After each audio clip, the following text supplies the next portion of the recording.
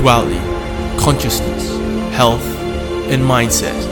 Welcome to the Ascend Podcast. We're your hosts. I'm Chris Hopper. And I'm Dan Harrison. Together, we are all wisdom and knowledge seekers.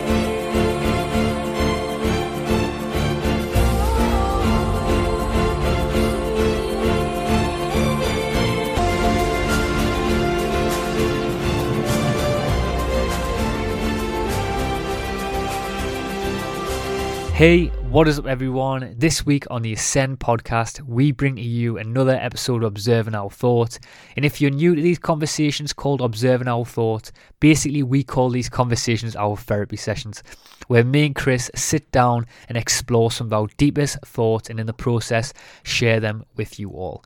And we always have new thoughts, new questions, new concepts, new tools and new ideas, new rants and new pieces of philosophy that we're constantly playing with or toying with in our minds, and we just share them with you all. And the feedback that we get from these conversations, these Observing Our Thought, really is incredible, and we're just so glad that mine and Chris's deep thoughts and experiences is also very relatable and brings some clarity and insight in your own thoughts and your own human experience. And I just want to say as well that if you feel that these conversations and the podcast in general do add value in your life, please consider becoming a Patreon and supporting the podcast. And Patreon is the best way to support what we're doing here. We haven't got many Patrons, and it would be incredible if over the next few months we could at least increase that amount over the up and coming months. And any amount that you choose honestly will be a huge help. And me and Chris, as you know now, are travelling to different parts of the country now, trying to bring you the most genuine and authentic in-person conversations, and the more people who can help us out and support the podcast for our Patreon page really will be a huge help. And even if we can just get enough money each month to cover our train tickets to travel around, that would be incredible. So if you want to support the podcast and help the podcast out, please go to www.patreon.com/ascend and go to the page there and sign up for any reward tier. So anyway, another episode of Observing Our Thought. Enjoy.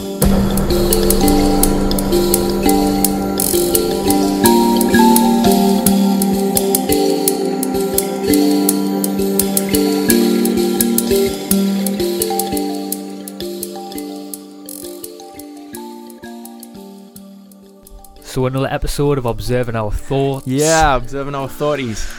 I think we've done this before, haven't we? Deja vu. Deja vu, aye. I'm sure you were in the exact same clothes 10 minutes ago.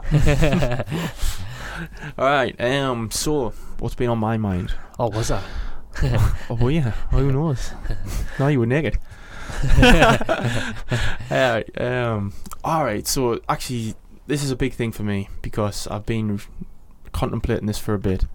And meditation, I love me meditation because I've really been into it at the minute, and especially when I'm deeply into it and when I'm deep in thought and deep in the breath, I found a little clue to the next progression of my stage of life, and it was separating myself from self-help. And self-help for me has been honestly like the bread and butter of my life for the last 4 or 5 years. It's been the backbone. Been the foundation. Yeah, I probably say about 10 years to be honest. And I've been so indoctrinated to it. I've been lost in it really. But that type of thinking keeps you so limited in your potential, so limited in your mind, and you can't become who you truly can be if you're stuck on them whole principles of self-help. Yeah. So what I'm actually planning to do now is really, I've kind of already done this in my mind. I've addressed the whole concept of self-help, addressed it where it is in my life right now, and I've accepted it being a big part of us, and I've accepted it where I am in the journey. But now, in order to get to the next stage of who I am, I just need to keep these on they're there, so they're there. Keep them keep them always with us, but know that it's not me. And it needs to, in order for me to become the best version of me, I need to start addressing the bigger questions in life. Yeah. And these questions are the next chapter in my life. I mean, I think that's what happens with the questions, though, when you do start realising, we know that like you said there, self-help it does create this foundation for you. But when you start asking the bigger questions about the universe and whatever it is, you realise that a lot of them questions are on a lower level of consciousness. And this is one thing I've realised about self-help is a lot of all this deep work. You have all these different gurus around the world who are talking about self-help in all these different ways. You actually start to realise that self-help, the things that you learn in self-help, really deep down, are the things that you already knew deep down. Yeah, no. Does that make sense? Yeah, it is. A lot. They're just kind of reaffirming them in your mind, really. Yeah. I mean, drink water. Like, how many people tell you to drink water? And it's just the process of. You already know you need to do it's that. actually the process of just doing it, just doing the work that needs to be done. That is honestly the.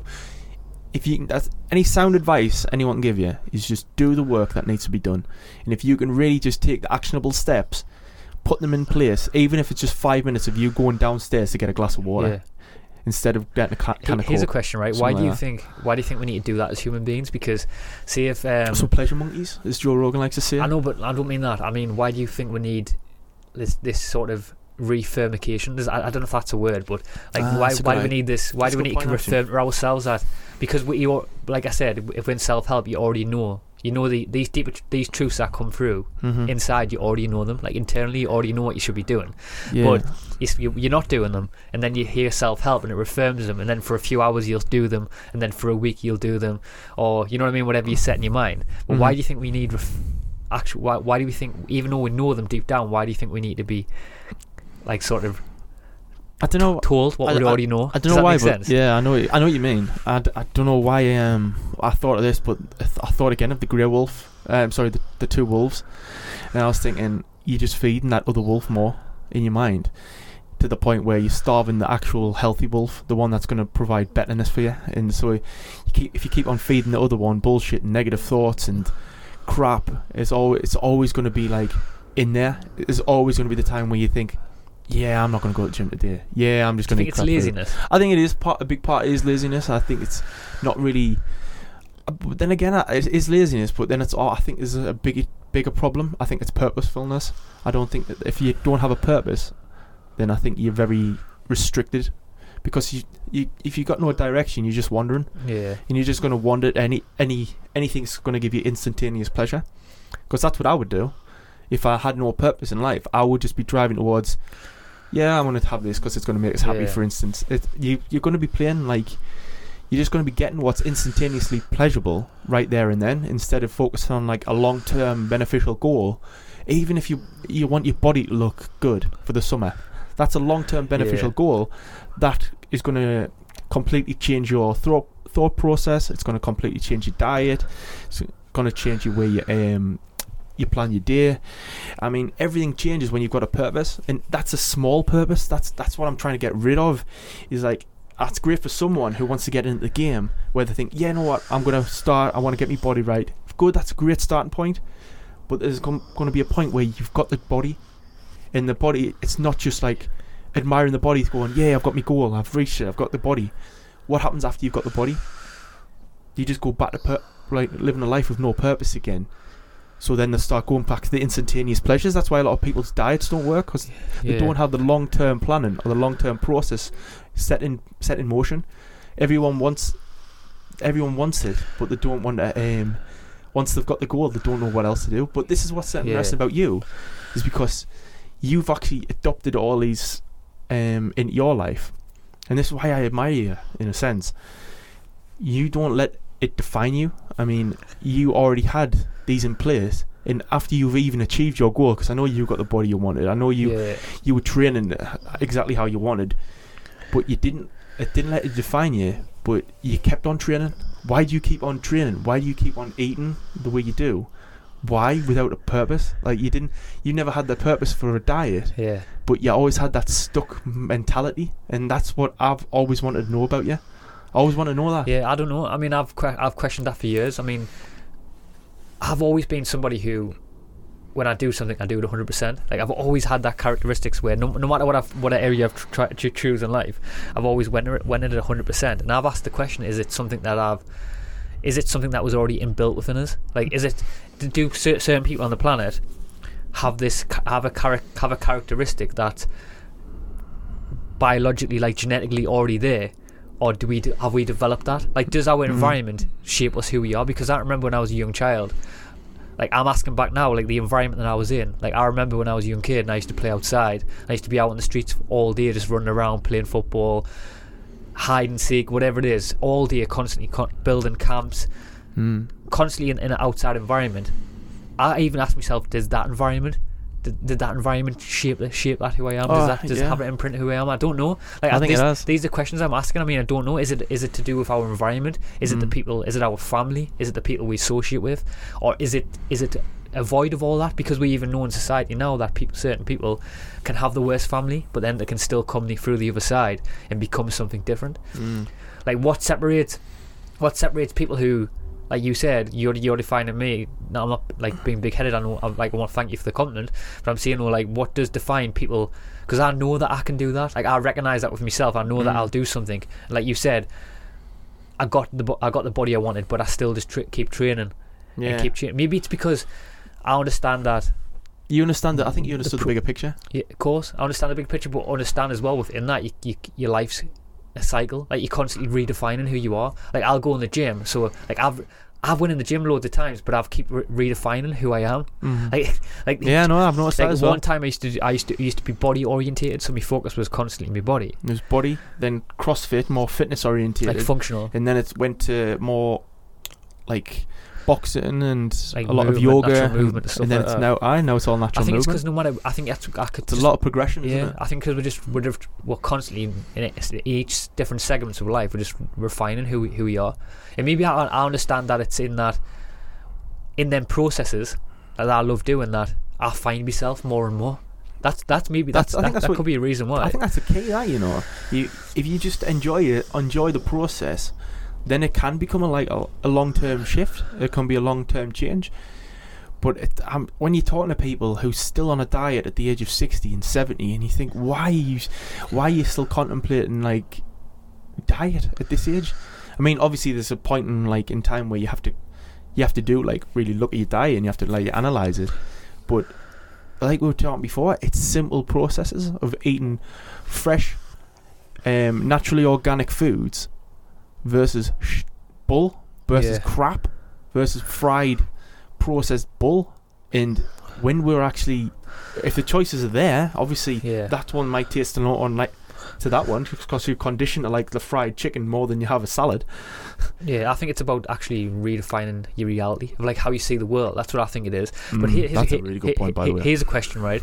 Because you said to me that you were recognising within me that I'm somebody who, like you said, I'll do the practices and I'll keep doing the practice. And I think this, and I'm not being horrible, but I think a lot of people are not at that stage. Like a lot of people aren't. So this is why I want to try and spring it back to you, because I think you're at a more relatable stage. And I'm not thinking, I agree. I am. But actually, the reason why I want to ask this for is because I think this is going to give loads of value to people who are struggling with this. Why do you think that you're somebody who like, I would say that you're somebody who bounces in and out of that. Like, you have more struggles than I do, but I think what you see on this, I think it could give more value than, because people can't see the reality that I can see in my mind. I'm not being big-headed. No. I mean, you know what I mean. Like, people can't see that reality, but I think you're at a very more relatable stage where people are in that balance where they keep slipping in and slipping out of it. So why do you think you keep slipping and slipping out of it? What's the struggles that you slip? I think it's going to give loads of value. It is, because I've got a lot of. What do you struggle with? I mean, I've struggled a lot with a lot of things. I mean, it comes to the point where I think it's mental fatigue sets in as well. I think, because you're constantly contemplating the decisions you make instead of making it habitual, like a habit, like you already have. I haven't. I never made it a habit. I never went past the 30 days to really install it in my mind. So I've constantly kept on going like back to processes which like are probably not necessarily good for us. Like eating bad foods, I might feel like, you know what, I'm gonna have a burger and a beer, and I'm thinking, and then like literally that one decision transforms my whole life. I've got to think of it that way, but right at the time I don't, and then I'm like afterwards I'm like, dang, I'm back to square one. And I've read a great book, by the way, called Mindset Matters Most. I've read it now, and it's some of the best mindset psychologists in the world, and they're going through all the different ways on how they're doing this, right? And they were telling us, right? They weren't telling me, but when I was reading the book, I was getting the impression that they were telling me, like, if you don't really install a habit after 31 days, you will just go back to the internal process of like just eating because you're hungry for the sake of eating it. So basically, I would be eating to the point of just whatever I'd see, instead of making the right choices. I'd be eating the highly dense foods because they would make me feel more full instead of a salad. And it's because I know the difference between good, knowledgeable. I've studied food for so long, and yet I'll still make the bad choices. Yeah. That's what I want to know. Why do I do that?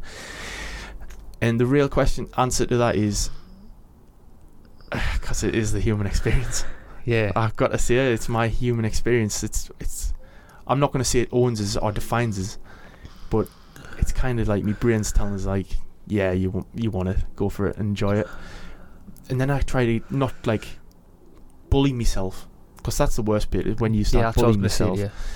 If you can just really appreciate it, the process, and you've done well and you've enjoyed your food, be grateful that you've had that chance to have that food. How does that process in your mind look for you? See, like when you, because I've been there in the past where when I was a few years ago, where I was sort of transitioning this different mindset, where I would say in the past where like I said, I knew the food was bad, but I was going through a process where I was still having this inner dialogue that was going on, saying don't eat this food, eat this food. Then I would say, if I ate the bad food, I would beat myself up for like hours after eating that food.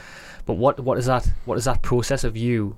I mean, do you beat yourself up when you choose a bad choice? Do you beat yourself up? Yeah, definitely. Especially if I make continuously bad choices. I'll give you an actual example. The other day, I woke up early. I felt fresh. I went to the gym. I went in the sauna. I had a shower. I tidied the entire house. I did some writing. I worked on the show notes. Everything was flowing, and my mind was so clear and pure all day. All my decisions were eating correct foods. I was drinking a lot of water, and my mind, body, my whole spirit, and essence of me felt amazing. And the next day, right, I slept in, I missed the gym, and I couldn't be bothered to go downstairs. I turned the PlayStation on, and I'm just chilling. I just couldn't be bothered. And I was thinking, how am I not constantly, but how was I completely separate from the person I was yesterday to today? And I was thinking, I couldn't figure it out, why I'd made the same. I felt amazing from yesterday. I felt completely amazing. Today, I feel like shit. Why is that? I don't know why I actually went back to that process, just because of that one decision of me actually waking up and missing the gym. Waking up late and missing the gym, I thought, that's it, me day's screwed. It's because one bad mistake, it can roll over. It can have that snowball effect, and you can't let it do that. You can't let it define you like that. Yeah, I do. Yeah, I was going to say that one bad mistake you can't let that one bad mistake define you. You've just got to jump back on the wagon again. Like, you're going to have them mishaps, but I think that's the part of the journey to learn you. Because here's something like I remember in the past where I used to I remember a few years back I used to eat really healthy, and then I would see if I would eat a cake, and there was that moment where I would used to beat myself up in the moment when I used to eat something bad.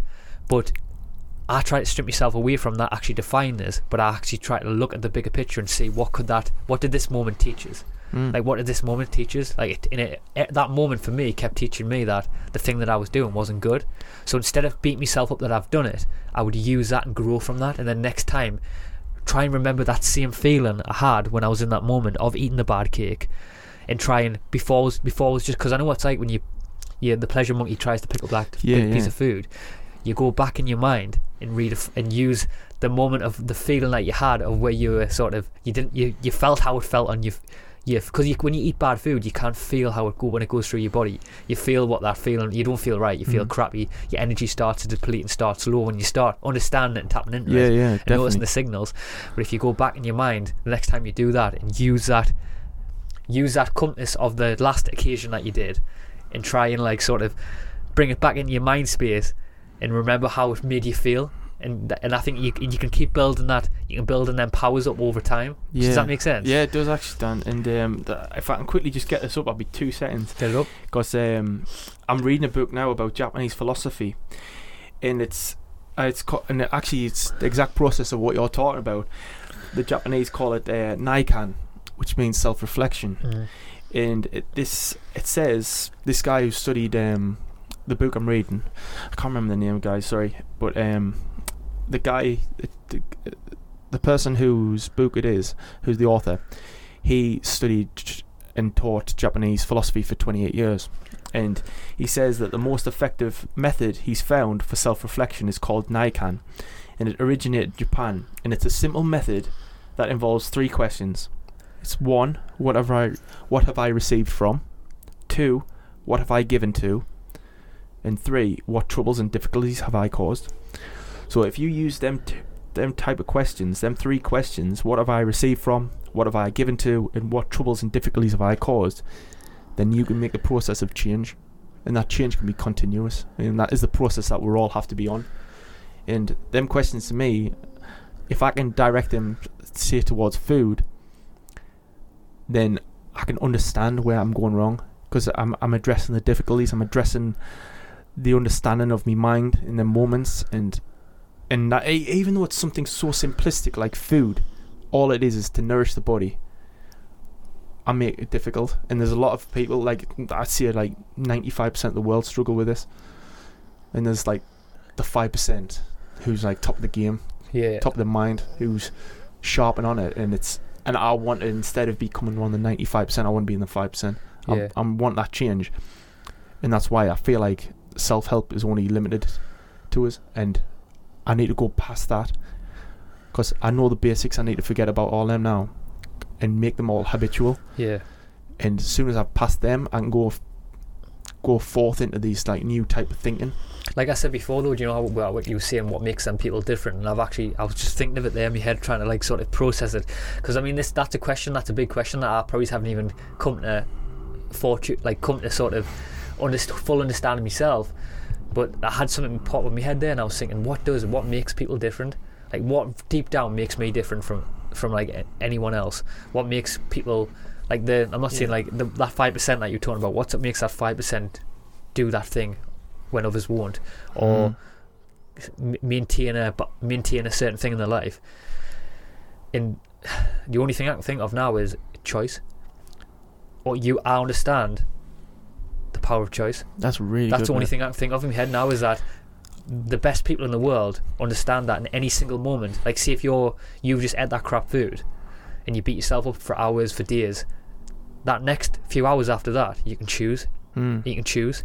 It's always a choice. Like, no matter what moment you're in, you can just quickly, if you understand that switch in your mind, that you can just choose to do something different. That's really good, that, mate. Here's another thing I've read as well. I read another book. It's called The Power of No, the power of the word no itself. And it gives you like a huge sense of like power over yourself when you can refuse something. And if you refuse something when you want something, like such as like the bad food, and you know it's going to be a detriment to who you are, if you can honestly say no to that again, just like I said before, it continues with the momentum. It snowball effects into some huge intrinsic force inside you, and that intrinsic force is then you basically controlling your own destiny. You make the exact right decisions, however and whenever you need to. Anyway, that's about my mind. What's on yours? No, it's good because I think you mentioned this to me before as well, about you saying there the ability to sort of control like what you sort of the monkey mind wants. That's what I got from that there sort of thing. It's what you were saying before, one of your observing your thoughts that you said that was you wanted to talk about, and you never went into it, and I never went to mine, because obviously prior to this podcast we were saying like just before we started this, we were saying things like, what's your observing your thought, what's mine, just to sort of get sort of prepped in your mind where you want to go and things like that.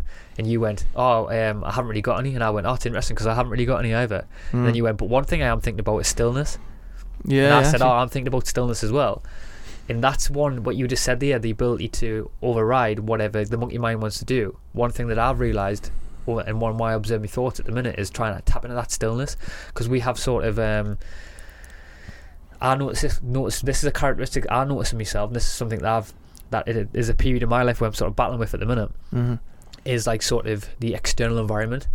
Like the world's moving so fast. Like like you have this urgent like feeling inside you that everything's there's something happening. Yeah. Like like you've talked about before, the fear of missing out sort of thing. There's constantly things going on around you all the time. The world's moving so fast, and you've got Facebook, you've got Instagram, you've got YouTube, you've got like all these different things that are going on all around you, and you feel like your being needs this constant bombardment of information. You do actually, and yeah, that's the thing that I've been trying to learn, is to tap into that stillness and override the instant urge to just be able to just constantly be connected to something.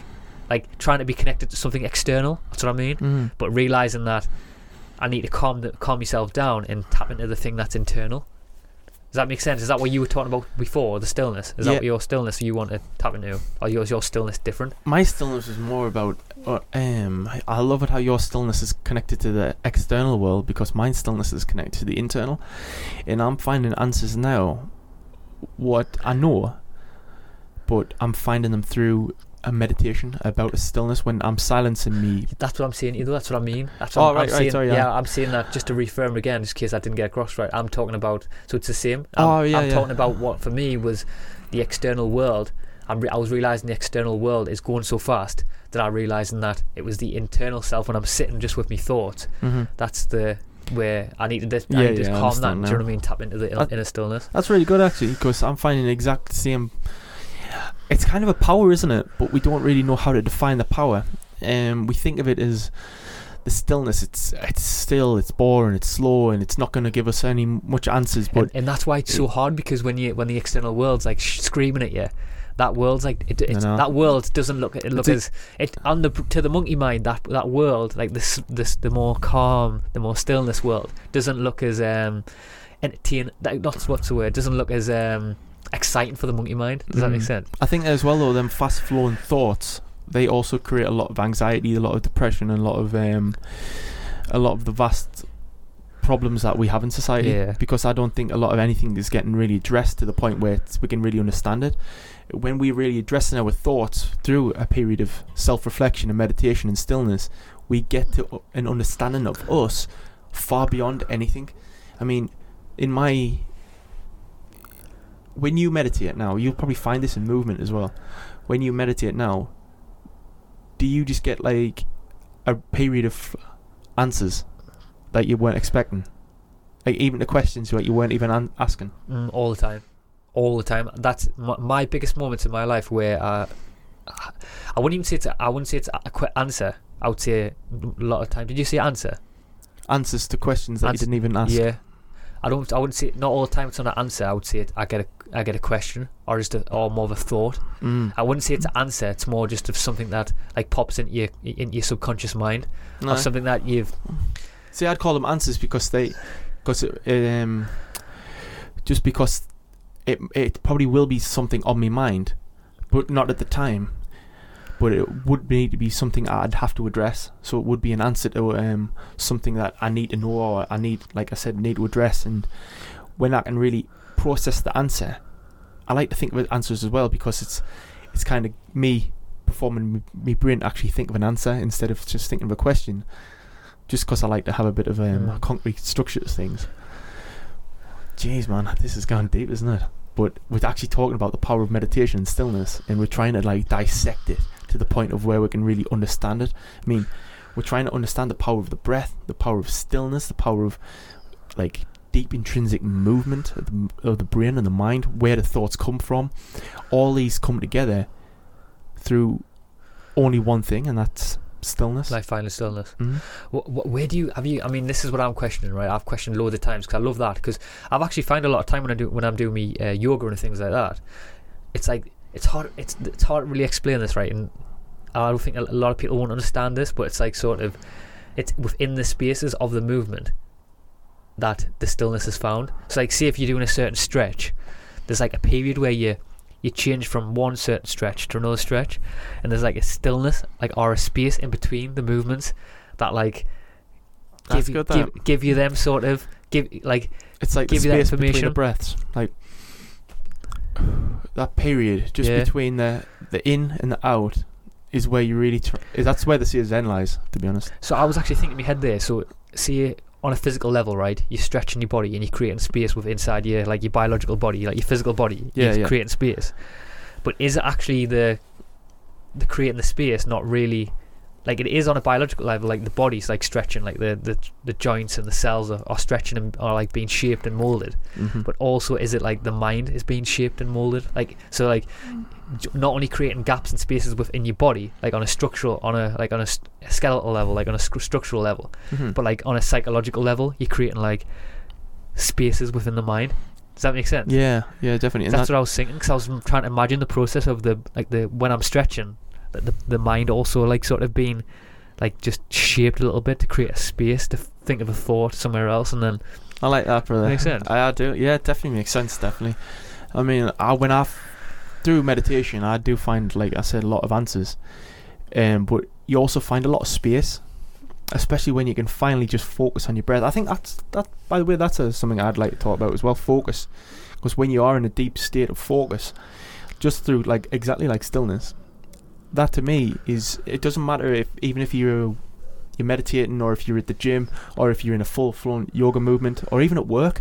If you're in the middle of a focused, if you're right in depth of that moment, and that's the key, in depth of the moment, whatever it is, then you can really find it. Then you can really find, like, I don't know I don't know if it's the answer to life or whatever, but I think as soon as you're actually on point or in the moment, something happens to you. I can't really define it. But I don't know if you can remember this, but can you remember how we had Stephen Kotler on the podcast, and he was talking? Yeah, the flow state. He talks about flow states, and he was talking about how when you aren't in a deep state of flow, it opens up something like neurologically or whatever you want to call it, that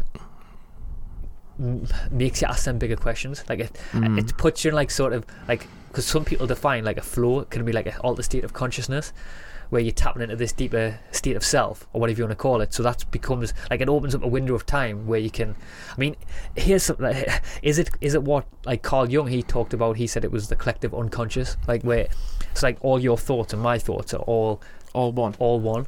Yeah, like, are we just really like, is that what you're doing? Are you really just, because I've asked myself when I'm doing yoga, where are these questions coming from? Like I know there's things in my day-to-day life that are being inbuilt in me unconscious mind, where like I'm having interactions with certain people, or watching certain things, or listening to certain podcasts. It's like collecting in me subconscious mind. So maybe when I have a dream, or maybe when I do a yoga session, or you meditate, these come through.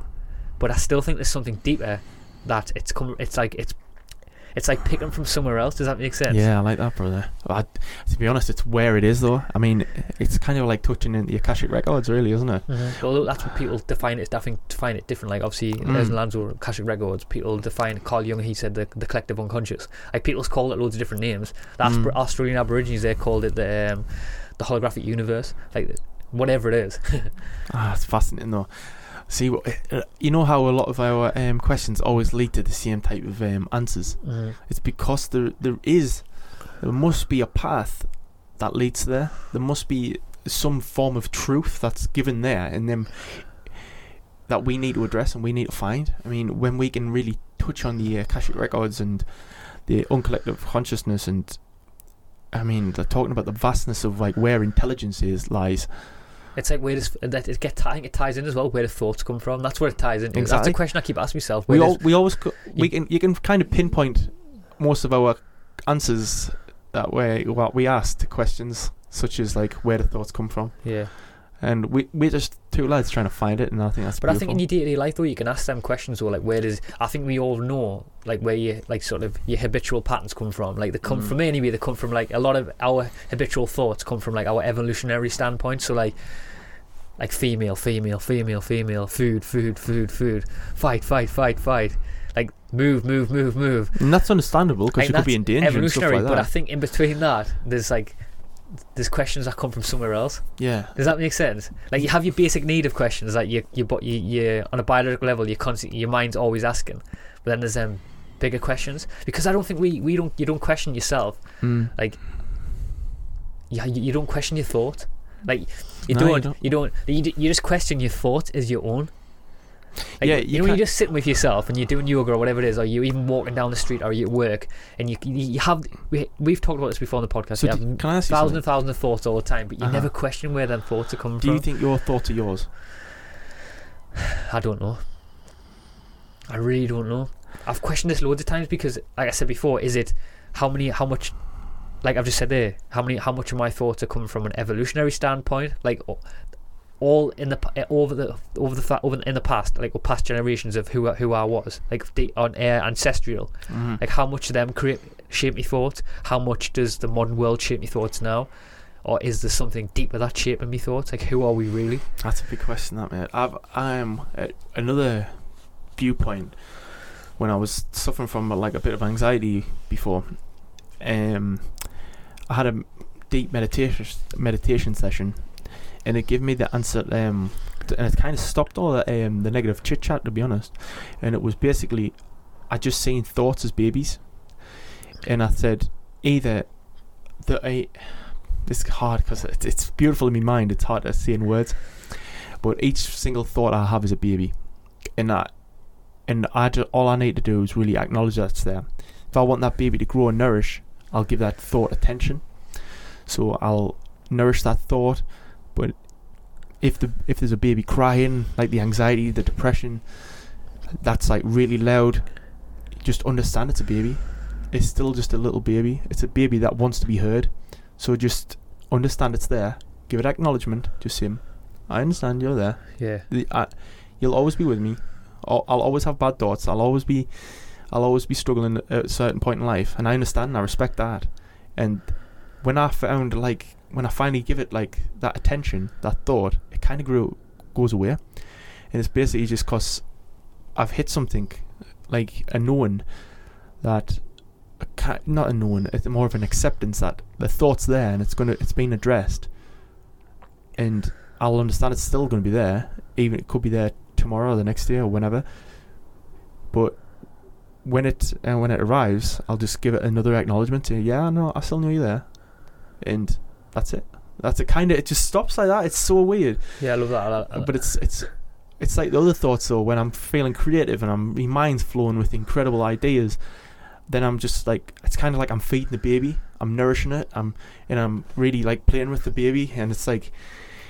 And then so many ideas start spanning from it, and it's so great. I mean, and then I turn around and I see like a field of babies. Yeah. And it's like, oh, look at all them other thoughts that want my attention or my mind. And that's kind of like the unconscious thoughts that's always going to be there. So I like that, because you were sort of saying to me this, what I got from you is that you're like sort of detaching yourself from the thought, like realising the thought itself. It isn't you. It's like sort of it's just maybe just sort of flowing through you. Like you're not too much emphasis on the thought itself. And that's interesting because it ties into one of my observing thoughts I had, right? Is what a process that I've been doing lately is a process to realise of like. So anyway, what I've been doing is right. It's honestly, man, you have so many thoughts, don't you? You do. But one of the things I've been doing lately is I've been meditating on my own death. Whoa. Honestly, it's really interesting. You should try this. So people are going to be thinking like, "Wow, how what a downer point that is!" Like you're going to be meditating on your own death. Yeah. But when you meditate on your death, it actually gives you so much. It actually detaches yourself away from the thing itself. Like you said there, you were detaching yourself away from the thought. Like when you meditate on your death, it detaches yourself away from like who you are or who you're supposed to be. Your reality. Like your reality now, who you're supposed to be. Whoa. So what I was doing is, when I'm in these doing these like death meditations, I'll like. So crazy, that man. I'll just sit and I'll just imagine. I did this the other day. I just imagined myself. I did a walking one as well the other day. I did this as a walking example as well, where I'll just be walking or I'll just be sitting meditating. And I'll just imagine, like me myself, like being gone, like disappeared. And I was like thinking in my head, like, what would your parents think? What would your family think? What would your girlfriend think? What would your boyfriend think? Whatever. And initially, people would be sad. Like they would be sad. Like I could envision everyone like mourning, like thinking, "Oh God, what we're gonna do without him," and stuff like that. I need to. Who's going to actually put the podcast out? That's funny that. So like thinking of things like that in my head, and then I actually realised after a while that eventually, just like anything in life, that would disappear.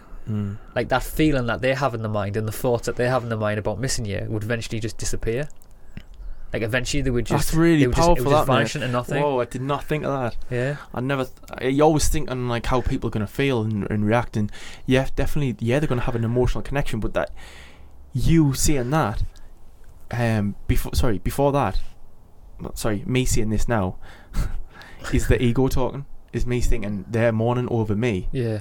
So it's kind of like me thinking like, yeah, my ego is still remaining. My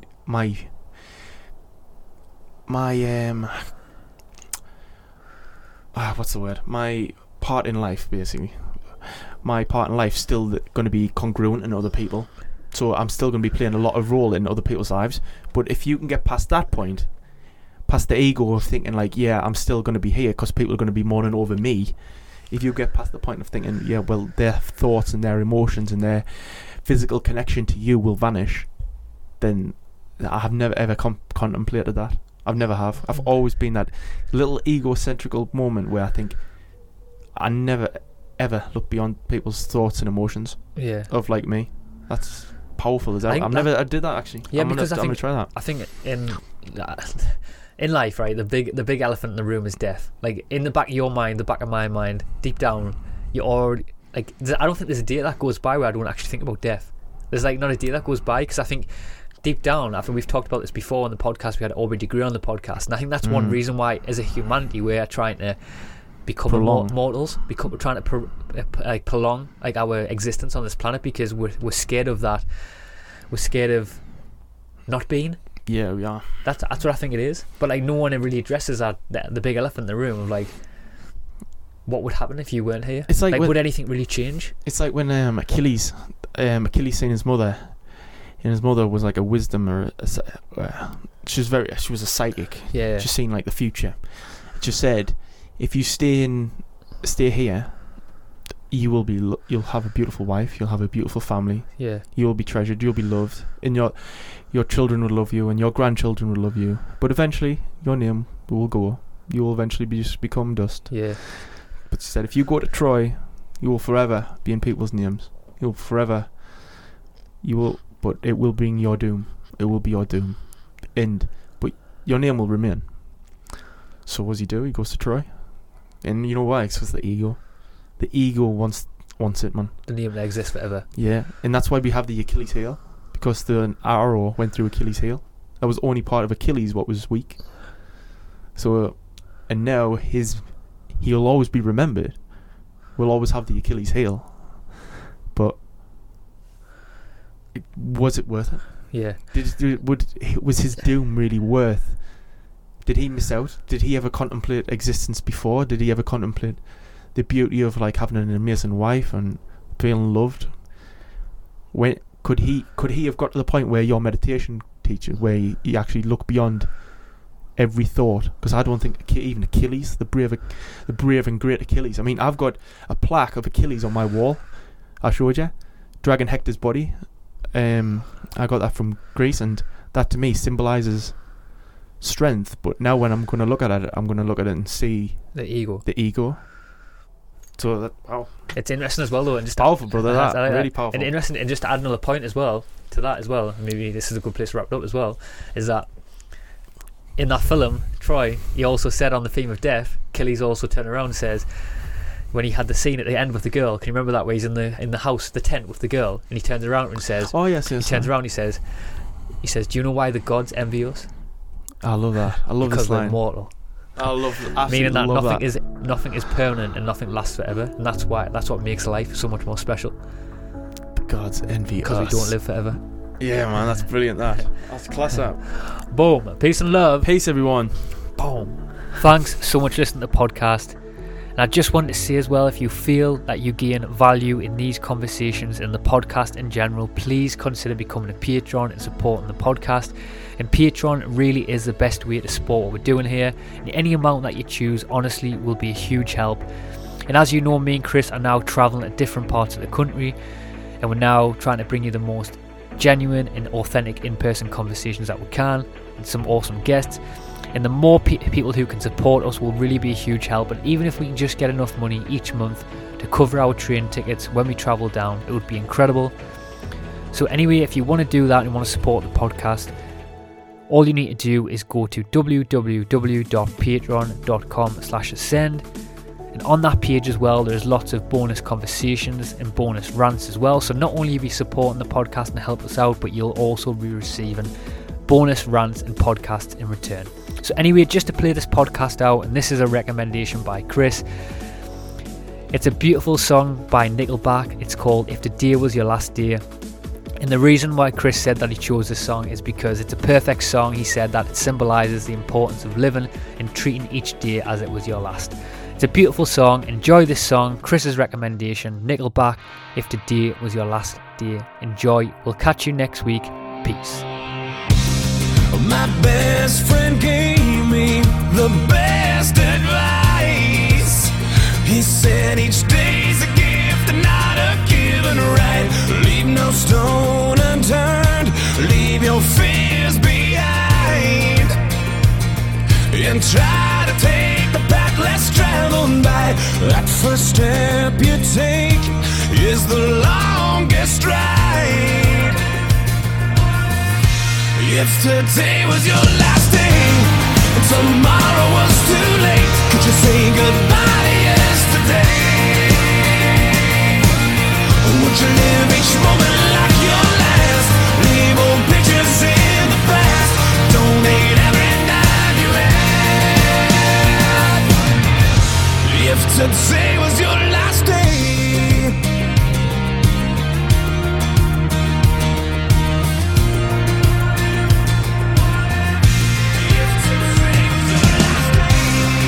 against the grain should be a way of life. What's worth the prize is always worth the fight. Every second counts, 'cause there's no second try. So live like you've never lived twice. Don't take the free ride in your own life. If today was your last day and tomorrow was too late, could you say goodbye to yesterday?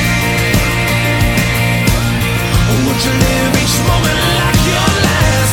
Leave old pictures in the past. Donate every dime you had. And what you call those friends you never seen? Reminisce on memories. Would you forgive your enemies? And would you find that one degree in us, where up and down the God above, that's you finally fall in love? If today was your last day, if today was your last day, would you make your mark by mending a broken heart?